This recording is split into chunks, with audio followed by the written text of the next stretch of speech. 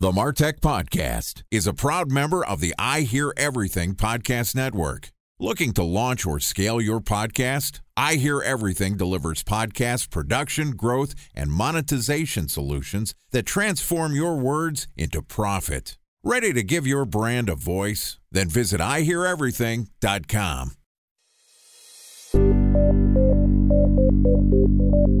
From advertising to software as a service to data. Across all of our programs and clients, we've seen a 55 to 65% open rate. Getting brands authentically integrated into content performs better than TV advertising. Typical lifespan of an article is about 24 to 36 hours.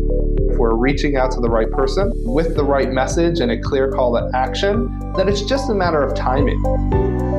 Welcome to the MarTech Podcast, a Ben J. Schaap LLC production. In this podcast, you'll hear the stories of world-class marketers that use technology to drive business results and achieve career success. We'll unearth the real-world experiences of some of the brightest minds in the marketing and technology space so you can learn the tools, tips, and tricks they've learned along the way.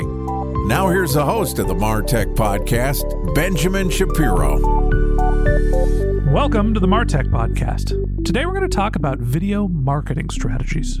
Joining us is Chris Meador, who is the VP of Marketing at Wistia, which is a video marketing firm that specializes in helping SMBs build brand trust and authenticity, particularly in the remote hybrid world.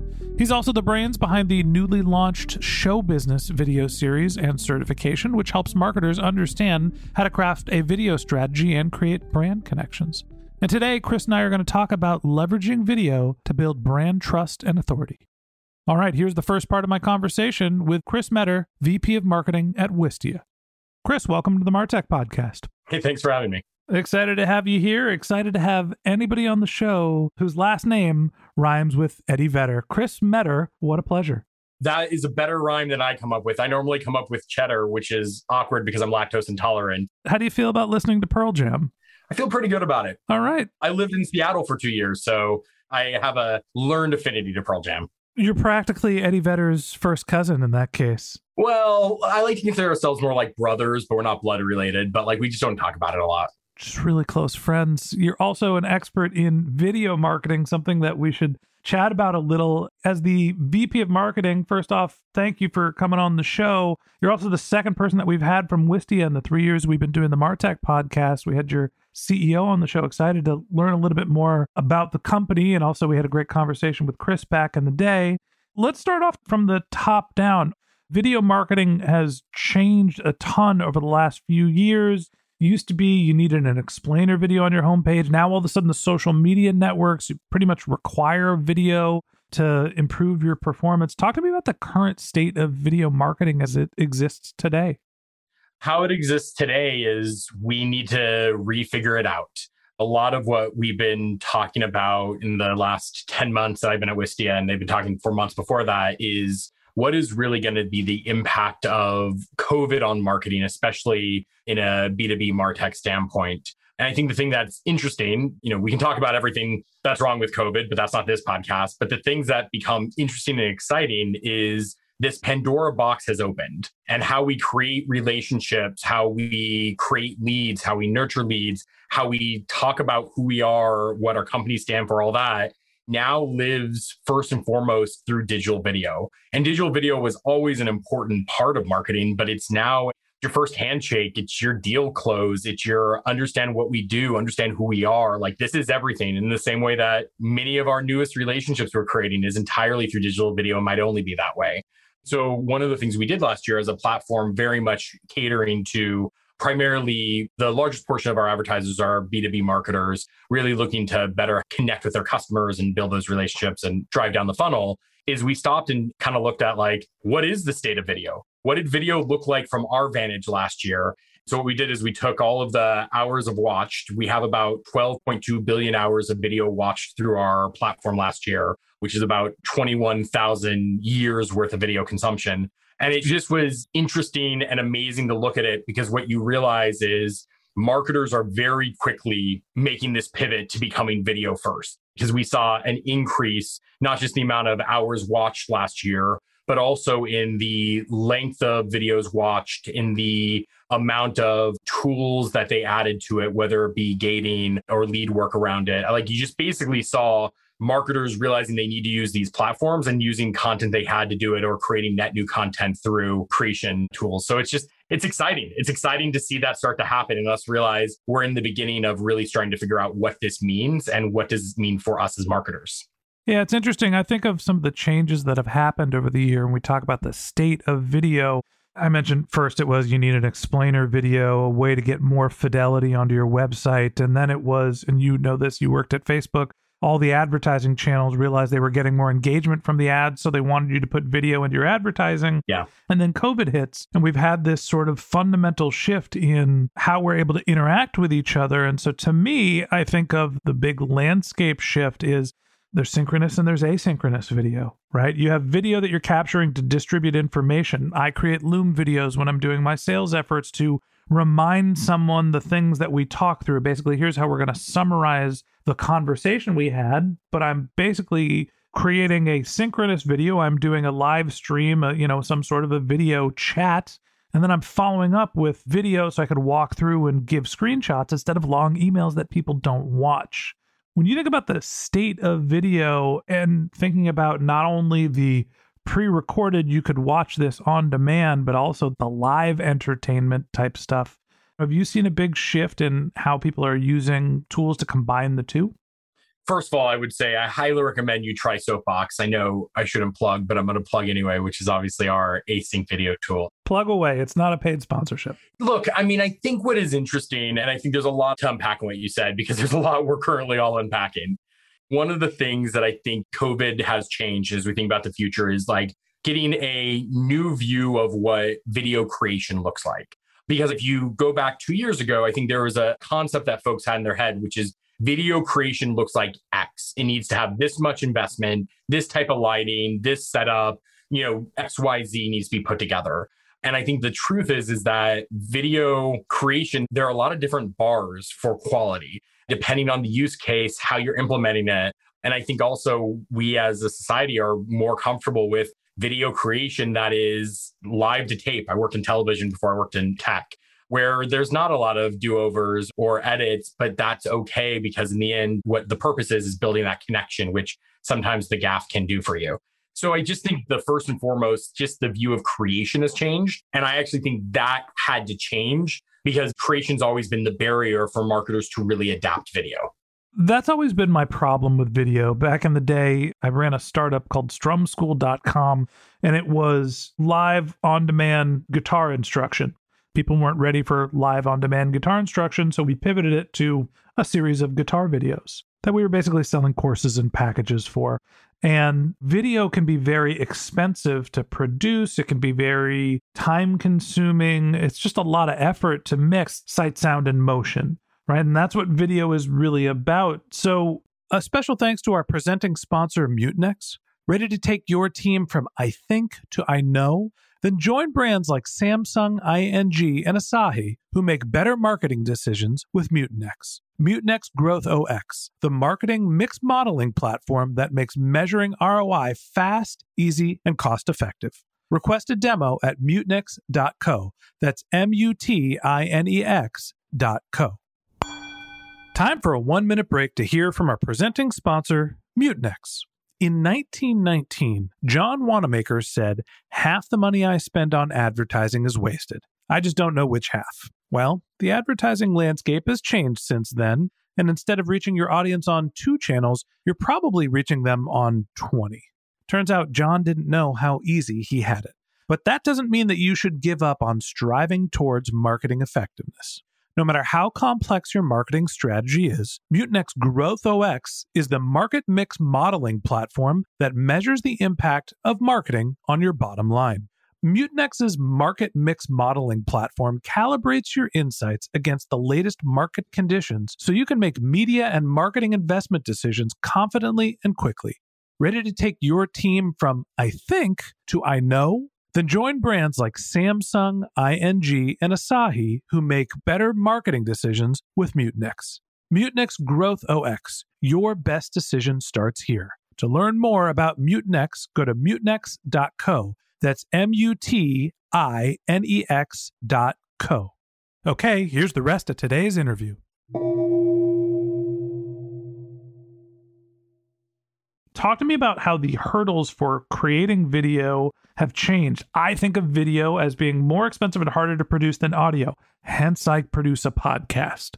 Do you agree, or is video something that everybody's just like, hey, just shoot it on your iPhone and publish it and we're all good? There's always going to be a hurdle you need to jump for video creation. That's just the truth. It's just more complicated. It's not just the sound. You have the sight and the motion that goes with it. Hence me trying to figure out how to light my office so people can see me on the Zoom, which is the ongoing saga of my year so far. But I think that hurdle used to be really high. And I think especially for B2B marketers who video content creation may not be their forte, they looked at that and said, well, I can't jump that, so I'm not going to try. Like one day we'll figure that out down the road. And if I think about like one of the things of the last year is there's a higher tolerance, a larger spectrum. I don't know which analogy you want to go with, but in terms of what type of creation you need for what. So for example, in terms of a sales follow-up or a town hall or anything related to where you can go almost live to tape and then share that out from asynchronous consumption, like the tolerance there is make sure it's lit well enough, make sure that your slides can be readable on a screen if you're going to do the dual projection, and that's all you need. I think it's the YouTubeification that we're seeing, where people are just used to user-generated content as video. People are looking for content and information, and they're not looking for entertainment. And when they're getting the right type of content, the fidelity matters less. Now, when you're looking to watch your TV show at the end of the day, you want the highest possibly produced video, right? I'm looking for Netflix. We just watched For Mankind on Apple Plus. That show is awesome. Quite good, yeah. But if that was shot with an iPhone, I'm pissed. But if you're going to tell me how to grow, my vertical garden or how to plant my tomatoes, and it's a handheld video on an iPhone, I don't care. I just want the information. So as we talk about moving that to a B2B setting, a marketing application for it, how do you figure out how to build that trust and authority when you don't necessarily want to pay for the fidelity of premium video? We're doing this work right now. And we as a company have always invested in video. We're a video marketing platform. So of course we've invested in video even before we understood what the return would be on it from a production standpoint. And I think one of the things that we've been looking a lot at is better understanding, okay, what's the customer journey and how is video going to drive that customer journey from top of the funnel down to purchase and usage? And as we look at that journey, we then go, okay, what's the role of video in each step of that journey? So on top of the funnel, it's about enticing, intriguing. I mean, that's where production quality matters because it is your first handshake with your customer. Versus as we go down the funnel, it's becoming, to your point, much more about functionally, tell me what I need to know. We still believe there's a level of quality you need to create towards because people need to be able to see you, need to be lit well, sound needs to be good. But getting to the information matters more than creating the higher production quality. And that's what we're looking through. And so we're seeing more and more as like you go down that funnel, get to the information. There's still a quality bar. I want to be clear here, but I think the tolerance that we have is very different. I'll put it in terms of the Martech podcast because it's what's familiar to me. If I'm putting a video about the Martech podcast on martechpod.com's homepage, I want that to have pretty videos and imagery and great cuts and great audio because that's somebody's first introduction to what my products or services are about. That's right. When I am following up on a sales call, I can record a Loom video with my built-in PowerBook video camera with whatever's behind me in my office, as long as the person can hear me and I could do a screen share, and if my hair is a little messy or if I've got a t-shirt on instead of a tuxedo, it's fine. What matters is I'm showing the effort to be responsive, to give them the information they need, and I'm doing it in a timely fashion. So it makes it seem like I'm doing the work and following up quickly. Like that matters more than, well, did Ben spend time to really produce this video? So I agree with you that the top of the funnel video generally needs to be more produced than the bottom of the funnel video, which seems a little counterintuitive. It does, but it's also where you want the least amount of friction. You want people to as quickly go down the funnel. And so often what you need is get them the information as quickly as possible. I also think one thing that's exciting with this switchover is As a B2B marketer, often I would feel like, well, I have one bite of the video apple. I'm not going to get more resources. I'm not going to do this. So I need this one video, this 90 seconds to be 90 seconds of glory. It needs to do everything. It needs to slice, dice, julienne fries, tell you about my company, the product. And they got too big and they got too dense. And frankly, it made that video and that marketing just become muddled. And I think what we have an opportunity to think through now is like, well, what's the story you actually want to tell at top of the funnel? What's that first handshake you want? Because maybe it's more about what you believe versus what you are doing. Because as you move them down the funnel, you can create those other videos that supplement and that take along the journey. And I just think we have the opportunity now to create more in what we create for it to be even, I don't want to say it's not about higher quality, but more focused in what its job it's supposed to do. One video doesn't have to do it all anymore. We can really think about how we break it apart because frankly, everything has to be video first. I think that's great advice. When we think about what video really is, sight, sound, and motion, using the combination of those three things, you can get a lot of information across in a very short period of time. So that strategy of not trying to put everything in a long video, but piecing it together and giving people short bursts of information that they can quickly follow up in a sequence is a logical way to use video. And we're going to follow up on this by talking tomorrow with Chris about how to actually put together a video campaign. So that wraps up this episode of the MarTech Podcast. Thanks to Chris Meador, the VP of Marketing at Wistia, for joining us. In part 2 of this interview, which we'll publish tomorrow, Chris and I are going to talk about implementing video campaigns in a remote work world. If you can't wait until our next episode and you'd like to learn more about Chris, you can click on the link to his LinkedIn profile in our show notes. You can contact him on Twitter. His company's handle is Wistia, Wistia, or you could visit the company's website, which is wistia.com. Also, if you're interested in learning more about Chris and Wistia's new show called Show Business, it's a video series and certification that helps marketers understand how to craft a video strategy and create brand connections. You can go to wistia.com/show-business.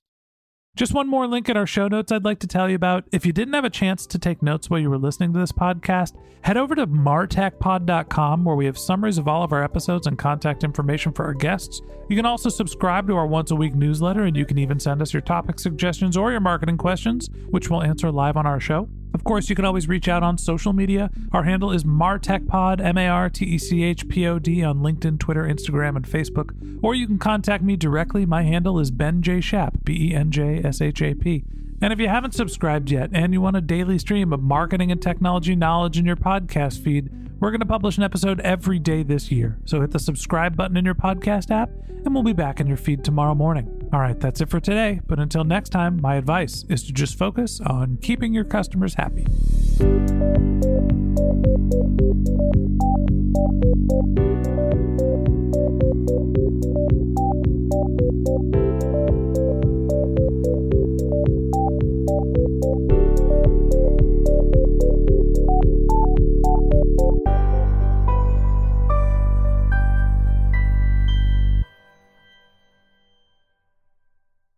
Thanks for listening to the MarTech Podcast, an I Hear Everything production.